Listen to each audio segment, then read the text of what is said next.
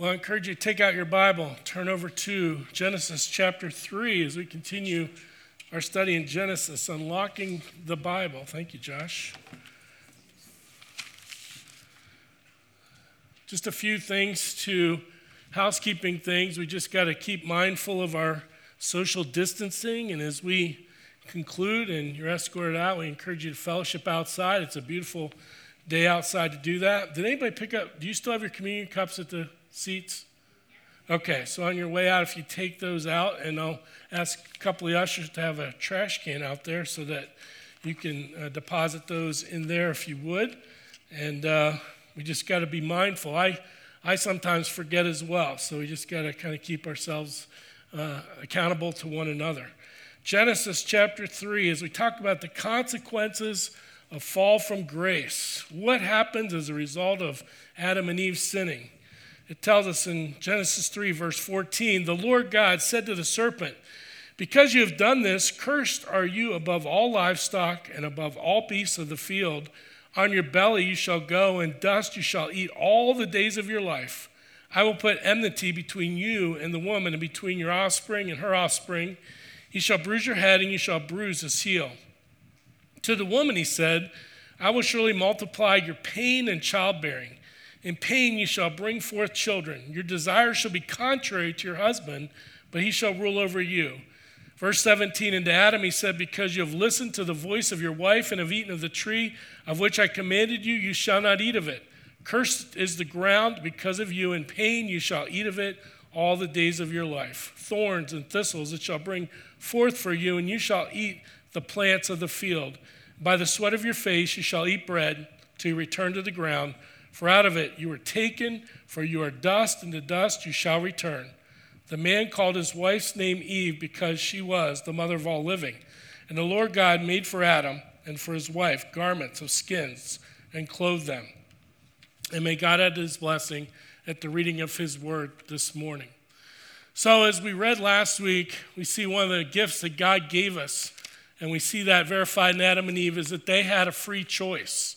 They had a choice to do whatever they wanted to do, and God wanted them to have that ability. And isn't it great that we have a free will to be able to do that? But unfortunately, they exercised it to sin. And because of that, they also had another thing that God gave them, and that was a conscience that could tell them what was right and what was wrong. You know, we live in a world today with all kinds of viewpoints and alternatives to the worldview that God gives us. And as we think about that and we're born with a choice, we have a choice to decide what we're going to do with that free will. It's like I remind my students at Scott Community College at the beginning of the semester, at the end, that you have a choice in how you live. And what is a worldview? A worldview is not just so much what you believe, but it's how you live out what you believe. I tell people that's really what your worldview is when we see your behavior. That tells us what you really believe.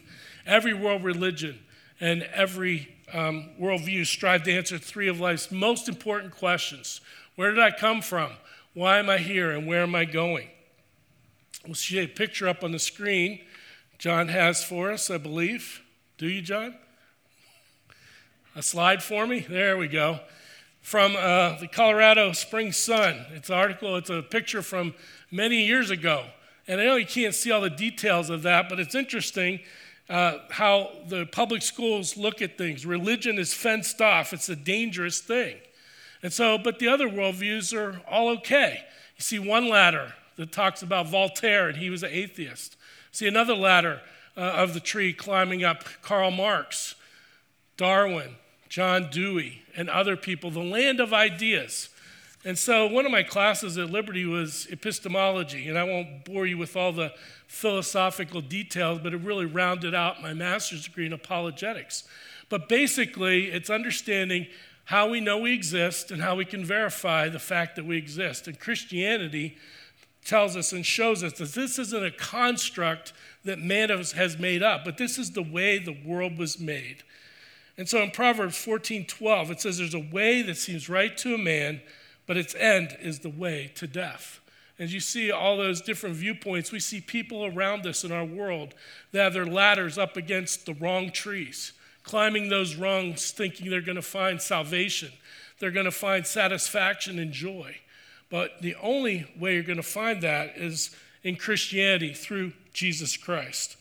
And that's very important for us to understand. You see Voltaire, one of the signs up there, he was an atheist. And when he was on his deathbed, he said he could feel the licking of the flames of hell coming upon him as he died.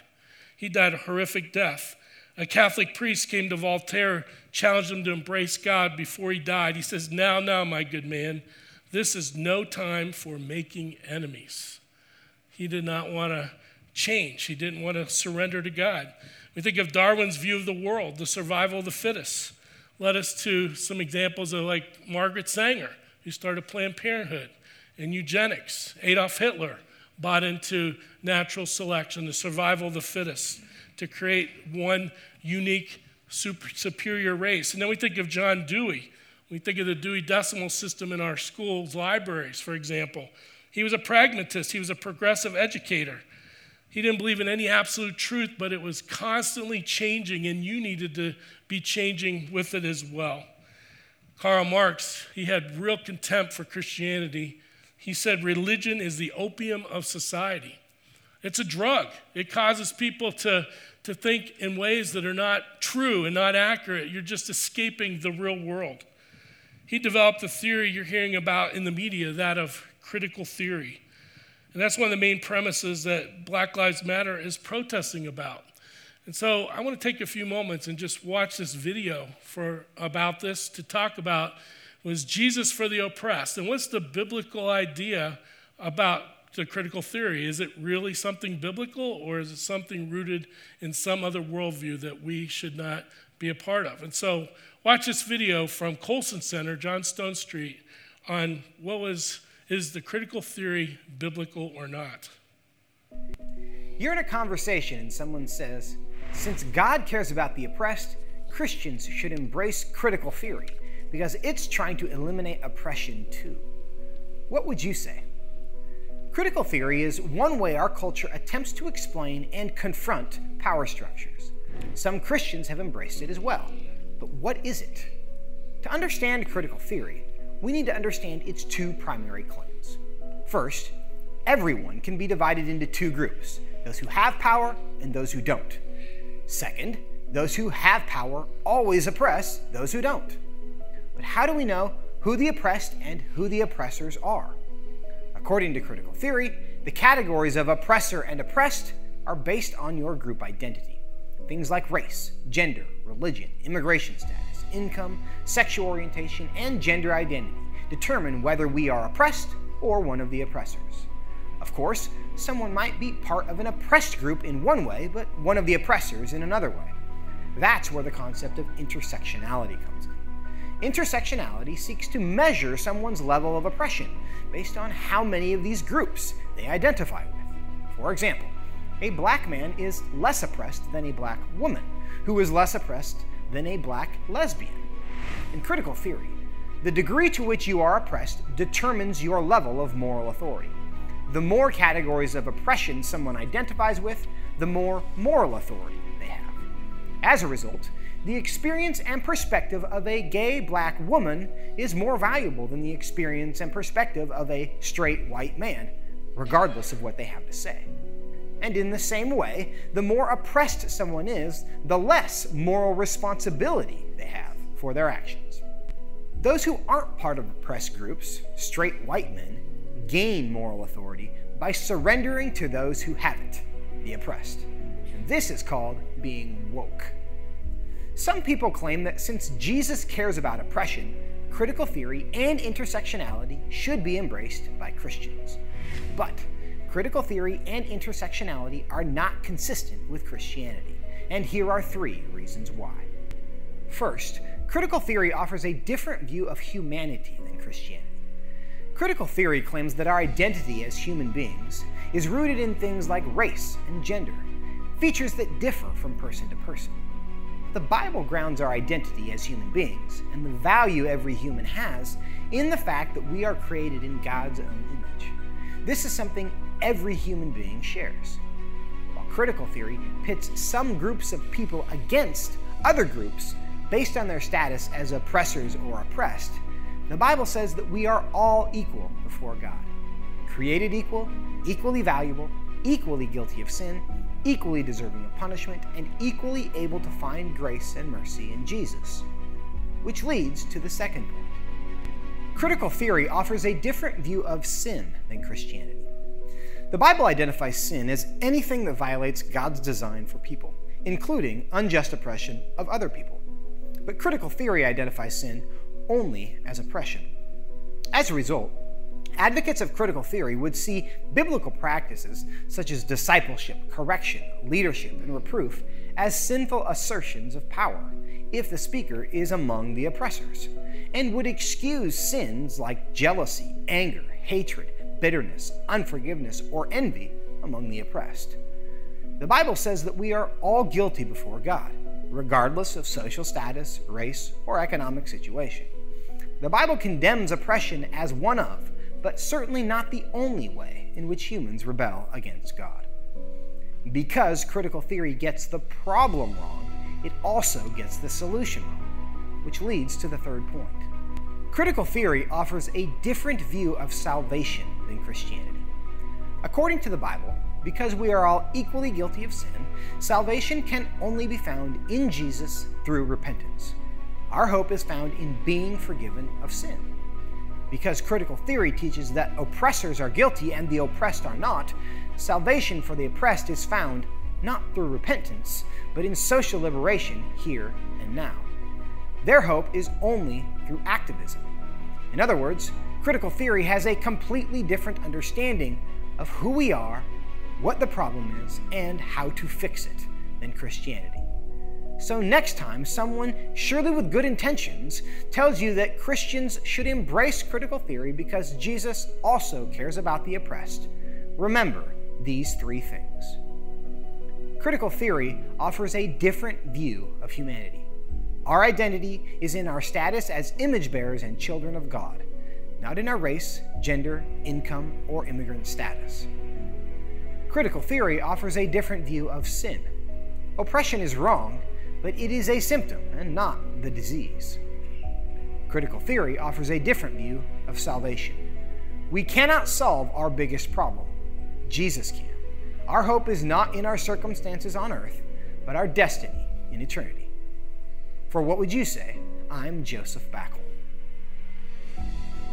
Thanks for watching. I hope you loved the video. And if you did, make sure you hit subscribe. So I know it's a lengthy video, but I think it's important to point out for two reasons. One is we think about Genesis and where we're starting, as we think about how the difference is and the alternative worldviews that are out there in our world. We have to be critical thinkers. We got to avoid being group thinkers and dig into these things and compare them to what the Word of God has to say. So I thought it was a good application of that. So today, it brings us to our study in Genesis as we talk about the effects of the fall from grace.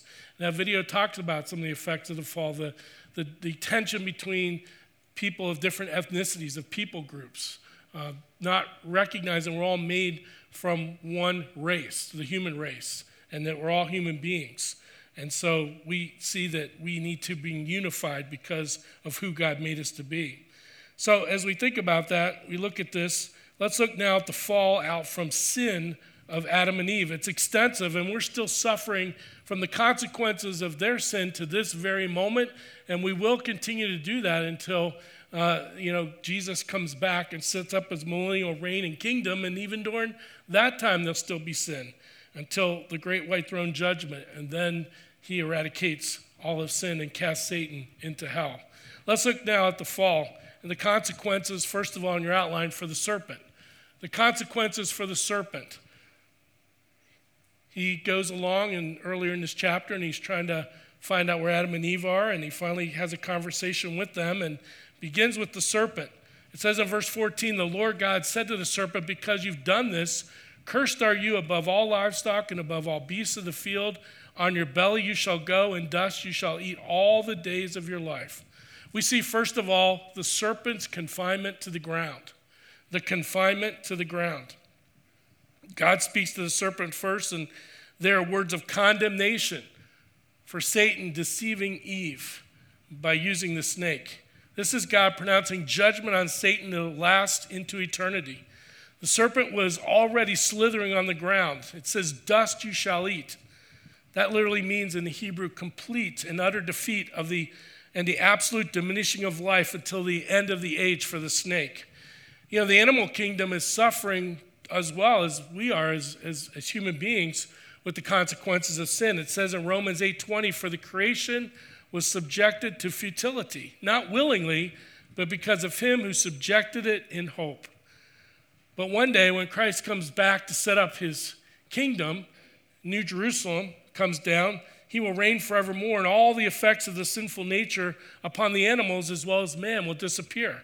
It's interesting when you read Isaiah 65:25 that all the animals will be freed from the curse of sin except for the serpent. Isaiah 65:25 says, the wolf and the lamb shall graze together, the lion shall eat straw like the ox, and the dust shall be the serpent's food. Just like it said here in Genesis chapter 3. These animals shall not hurt or destroy in all my holy mountains, says the Lord. So what can we be reminded of when we see a snake? Well, it's a perpetual reminder to men and women of the temptation and the fall of humankind. It's a reminder about the power of Satan behind the snake, and that men and women will have a continual struggle with spiritual warfare and Satan tempting us until we leave this life and God rids us of evil and Satan himself and sin. But second of all, in this chapter, we see, verse 15, the cross of Christ brings defeat to Satan. Verse 15 is so important. It's called proto-evangelism, which means the first gospel. This is a picture beginning in Genesis, leading through all the rest of the book, the thread of redemption. Look at verse 15. I will put enmity or hatred between you and the woman, speaking to the serpent, Satan, and between your offspring and her offspring. He shall bruise your head, speaking of Christ, and you, Satan, shall bruise his heel. God is underscoring in this verse the difference in treatment between Satan and the first couple. Satan will be defeated due to one of the offspring of Eve, who would become the Messiah, Jesus Christ. There's going to be hatred and tension between the human offspring, those born of Adam and Eve, and then the offspring of Satan is fallen angels. We think of the false prophet in Revelation. We think of the Antichrist. All these things create the tension of good and evil in this world. Satan will bruise the heel of Jesus Christ by having him crucified on the cross, but Satan's head will be permanently crushed when Christ comes out of the grave with his resurrection power. So this is a very, very important verse. Rabbis from way back near the time that Moses wrote this verse have supported that thought, the picture of a Messiah coming to triumph over Satan. And they still believe that, the Jews do to this day. In Hebrews chapter 2, it says, but we see him, Christ, who for a little while was made lower than the angels, namely Jesus, crowned with glory and honor because of this suffering of death, so that by the grace of God he might taste death for everyone. He goes on to say in verse 14, since therefore the children share in flesh and blood, he himself likewise partook of the same things, that through death Jesus might destroy the one who has the power of death, that is, the devil. In other words, he defanged the power of Satan when he came up out of that grave and overcame death and overcame sin and Satan's power. So here's the application. Do you see the adversarial relationship with God and Satan from the beginnings of creation? That's important to understand. That's what he's laying out here, that we're going to see this earthly battle that's going to continue on to the book of Revelation. And it begins here in Genesis. I hope you see that relationship that's adversarial with God and Satan. Well, now we turn to God's loving discipline. Notice he condemns the serpent, but he doesn't condemn Adam and Eve. He chastises them. He gives them loving discipline. And we see now the consequences for the woman. The consequences for the woman. Look at verse 16 of Genesis 3. To the woman, he said, I will surely multiply your pain in childbearing. In pain you shall bring forth children. Your desire shall be contrary to your husband, but he shall rule over you. First thing we see here is the suffering of pain when giving birth. Apparently, God had said that she would have some pain. It implies here that there was going to be some pain in childbirth, but then he says after the fall, I'm going to multiply that pain. Now, if you're a man in this building, you cannot and don't even try to describe what it must have been like for your spouse to go through labor and give birth. You could get yourself in big trouble. There's no comparison, right? But it's amazing to me, though, after a short period of time, after the mom goes through that birth process and all that pain, it's still amazing to me that they see that little child as a joy for their family and a blessing, but then they're even willing to have many times another child after that. They're willing to endure that pain. But it begins here because of the sin of Adam and Eve. They will endure the pain to bring new life of blessing into their family. We see, second of all, the submission to her husband. The submission to her husband. Now, it's very important, and this is interesting as I've studied this. There's so many opinions about what this verse says, but I'll try to give you the best of those different views. It says, your desire shall be contrary to your husband, but he shall rule over you. This isn't a desire for companionship. This isn't her desire sexually. It's a psychological desire to dominate and control her husband. Notice the contrasting clause here. The husband will have authority given to him by God over his wife. The ideal from God's perspective, as seen in the Garden of Eden, was for the husband and wife to work as a team, to work side by side, to have mutual submission, but yet the final authority was the man's responsibility to make the final decision. So I hope you hear me very clearly here. From what I can discern from the commentaries, the leadership of the husband, the man over his wife, is not a result of the fall. Sometimes I've heard that. I've heard that preached. But it was evident before the fall in the Garden of Eden that God gave man the authority and the responsibility over the wife. Think about it. In chapter 2, verse 23, he called her woman. He named her woman. In chapter 3 and verse 20, he's going to give her a distinct name, Eve, the mother of the living, as we'll see in just a moment. But what the fall did was that it brought on a woman's tendency to want to dominate the husband. This is where you get so much attention to the idea of a wife submitting to her husband. And for some people, this brings, for some women, it brings irritation, aggravation. It gets under women's skin at the thought and the discussion of submission. But God is wanting to have a chain of authority. And we'll see some scripture here in a minute of how he looks at the church as Christ is the head. The pastors and elders are the under-shepherds. Same with the husband and the wife. And so the husband is the one that's accountable, responsible, and he's the priest between God and his wife and his family. In 1 Corinthians 11:3, we see, but I want you to understand that the head of every man is Christ, and the head of a wife is her husband, and the head of Christ is God. There needs to be a chain of authority. Not that the woman is not equal in value and worth. It's just that she has a different role and a function in the relationship. In Ephesians 5:21, many pastors leave out verse 21 when they read this section of Scripture. If you turn there, you'll see there's a heading between 21 and 22. But they all go together in the Greek. It says in Ephesians 5:21, submitting to one another, husband and wife, out of reverence for Christ. Then he goes on to say, wives, submit to your own husbands as to the Lord, for the husband is the head of the wife, even as Christ is the head of the church, his body and is himself its Savior. Now, as the church submits to Christ, so also wives should submit in everything to their husbands. Husbands, love your wives as Christ loved the church and gave himself up for her. The husband is to love, to respect. The wife is to submit and show respect. And I wish we had more time to extrapolate this concept of submission. And I've preached on it before, and we'll preach on it again down the road, but we need to have a balanced perspective on love and respect, authority and submission, and what that looks like from God's perspective. And he's setting that up in Genesis chapter 3. So here's the application. Joy can be found by women in giving birth and submitting to your husband.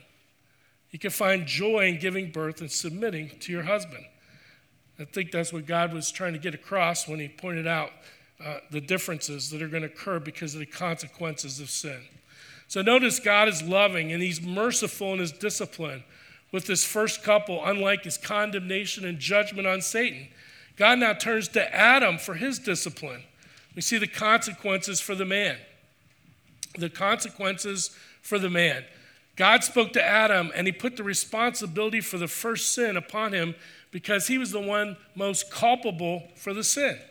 You see, Eve was deceived, and from what we could tell, because earlier in the chapter we said that Satan was talking to Eve, but also the word you there was in the plural tense. It's implied that Adam was there listening in on the conversation. He could have stopped Eve from eating that fruit at any time. He ate, Adam did, of his own volition and will, not because he was deceived. Therefore, God holds Adam responsible, being the priest, as we said, or the head of the family, and he holds him responsible, and sin passes down to all men because of Adam's decision to eat of the fruit of the tree of the knowledge of good and evil. And we see that amplified in Romans when Paul talks about it this way. In Romans 5, he contrasts Adam and Christ. He says, therefore, just as sin came into the world through one man, Adam, and death through sin, and so death spread to all men because all sinned. For sin indeed was in the world before the law was given, but sin is not counted where there is no law. Yet death reigned from Adam to Moses, even over those whose sinning was not like the transgression of Adam, who was a type of the one who was to come, a type of Christ. Therefore, in verse 18, as one trespass led to condemnation for all men, so one act of righteousness, Christ's death on the cross, leads to justification and life for all men. For as by the one man's disobedience the many were made sinners, so by the one man's obedience the many will be made righteous. And we say amen to that. That through the blood of Christ, through the resurrection power, through Jesus being willing to put sin upon himself and be forsaken by his Father to pay for the sins of the world, we have forgiveness of sin. Second of all, we see that Adam will experience pain while he's working. Pain while he's working. So when you're out there cutting your grass, working your garden, pulling the weeds out of your bed like I do, just remember, it all goes back to the consequence of Adam's sin. It says there in verse 17, and to Adam he said, because you have listened to the voice of your wife and have eaten of the tree of which I commanded you, you shall not eat of it. Cursed is the ground because of you. In pain you shall eat of it all the days of your life. Thorns and thistles it shall bring forth for you, and you shall eat the plants of the field. By the sweat of your face you shall eat bread. So if you're tired of the weeds in your garden, blame it on Adam. No, not really. Because if we were in the Garden of Eden and we were living in that situation, I'm sure any one of us would have sinned at some point or another. But we see the consequence of that. The punishment was similar to Eve's. Psychological in that Adam and Eve dealt with the tension over the issue of submission by Eve to Adam and what that would look like. The physical pain. It's interesting that pain here, it's the same word that's used talking about multiply the pain of childbirth for Eve. Adam would deal with the hot, sweaty days with weeds, digging, toiling to put bread on the table for his growing family. Notice God told him he could no longer eat of the tree of life because he was going to die at some point. And that leads us to our next point, physical death. The physical death. Pain in work and physical death. If you've ever been to a funeral, especially to the graveside, you often hear those words, ashes to ashes, dust to dust, as the pastor commits the body or the cremated urn to ashes to the ground. It comes from Genesis 3:19, till you return to the ground, for out of it you were taken, for you are dust, and to dust you shall return. It's interesting that phrase, return to the ground, is one Hebrew word, and it means gracious provision in view of suffering. It's actually an act of grace, and we'll talk about that in a minute. Gracious provision in view of suffering. And so we think about that, and we think about what one person said about man's ambition. He said, so much for ambitions for divinity. Man may attempt to be like God, but he is dust. And we need to remind ourselves that there is a God and we are not him, and that we are going to return to where we were created from, the ground. So the application here is the toil and the sweat of work brings satisfaction and provision from the man. No matter how hard people try to do away with the idea of the wife submitting to the husband or the men and women agonizing in labor or the pain of childbirth and death, these evils will continue because sin is present. They are the fruits of sin. You see, for our last point, the consequential move out of perfection. The consequential move out of perfection. Adam and Eve are going to be kicked out of the garden, and they're not going to be allowed to return.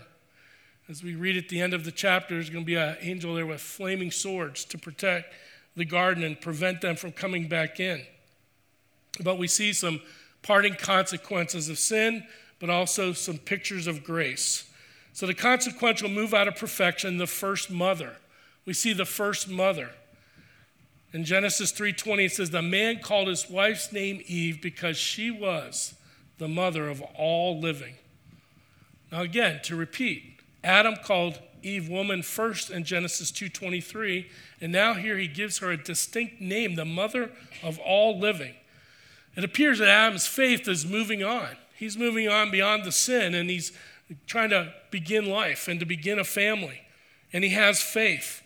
And the prediction, the first couple would have and develop a world full of descendants. Eve's faith is very strong. She'll go on to have a son, call him Cain, which means from the Lord, a gift from the Lord. So we see the first mother and how the population will multiply. Then we see the first sacrifice in all the Bible. Look at verse 21. And the Lord God made for Adam and for his wife garments of skins and clothed them. God shows his fatherly way of mercy by setting the example of forgiveness.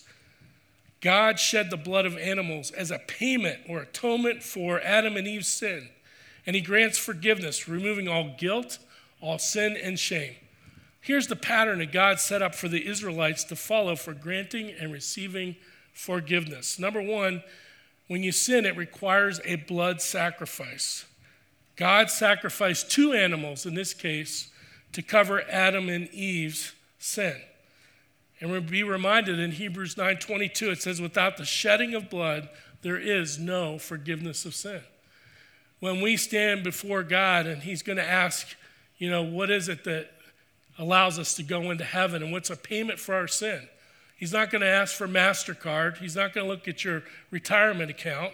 He's not going to look at whether your good works outweigh your bad works. It's the blood of Jesus Christ that covers our sins, that gives us access. Second of all, God did the work of providing the sacrifice. This is so important. Notice the words in verse 21.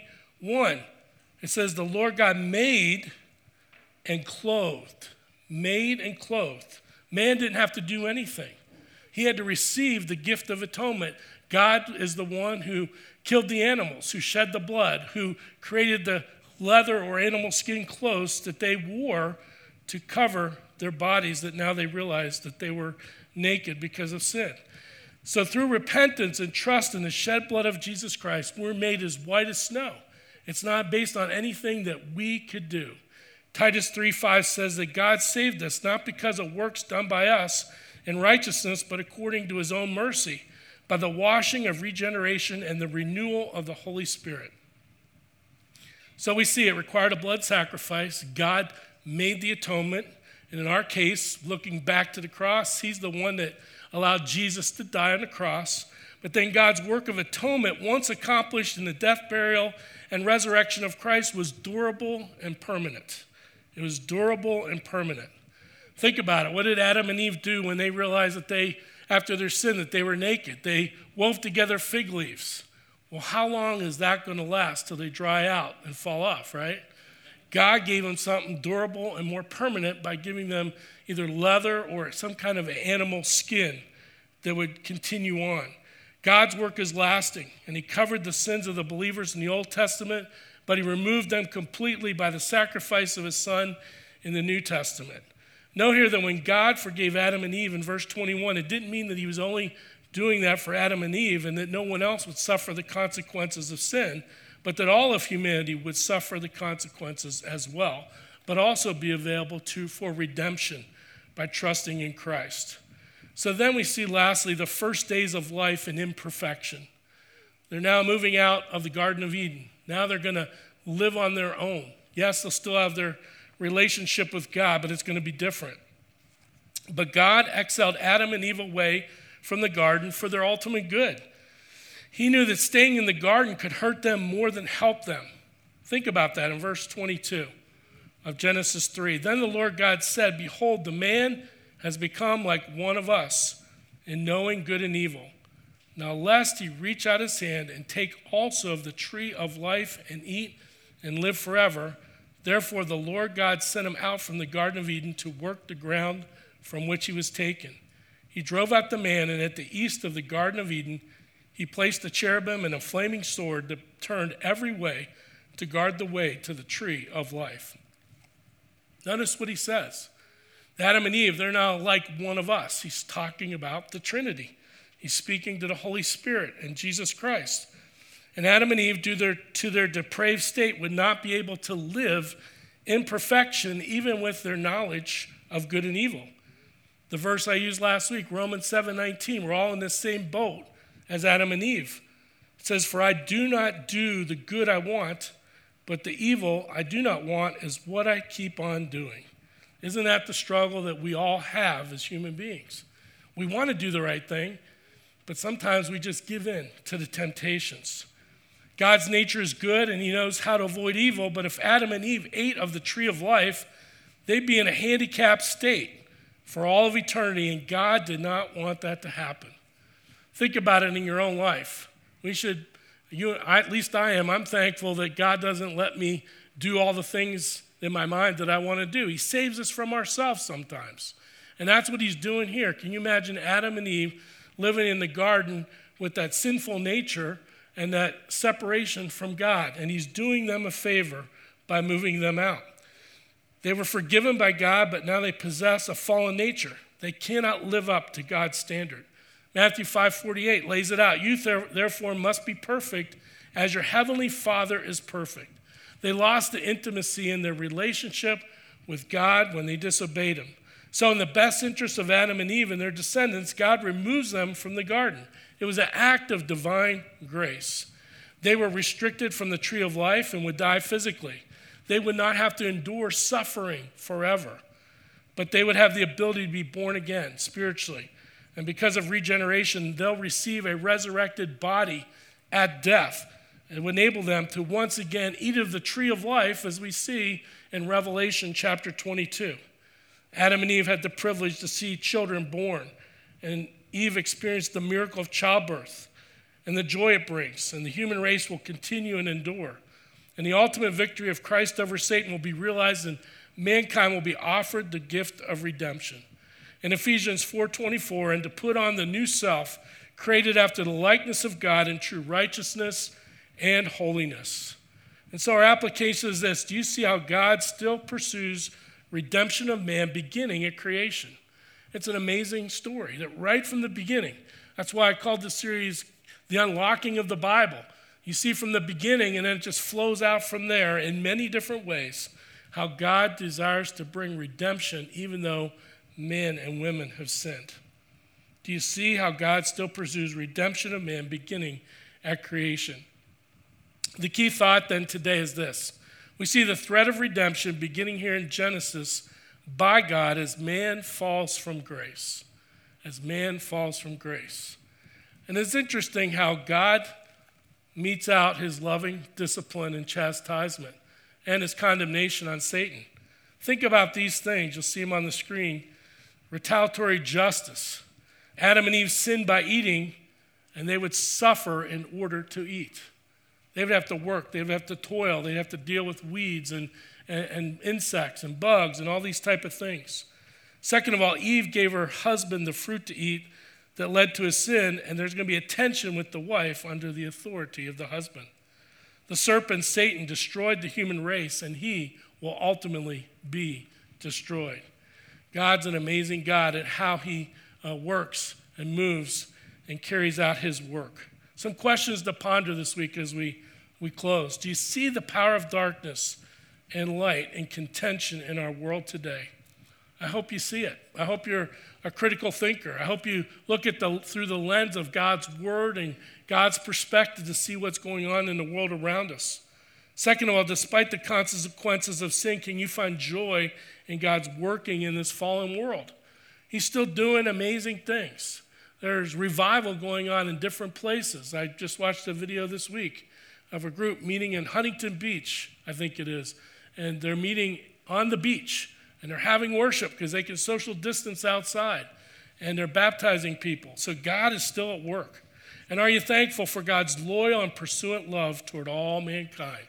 That from the beginning pages of the Bible, God's desire is for all men to come to faith in him and to provide the way to do it as a free gift, not based on works. Let's bow for prayer.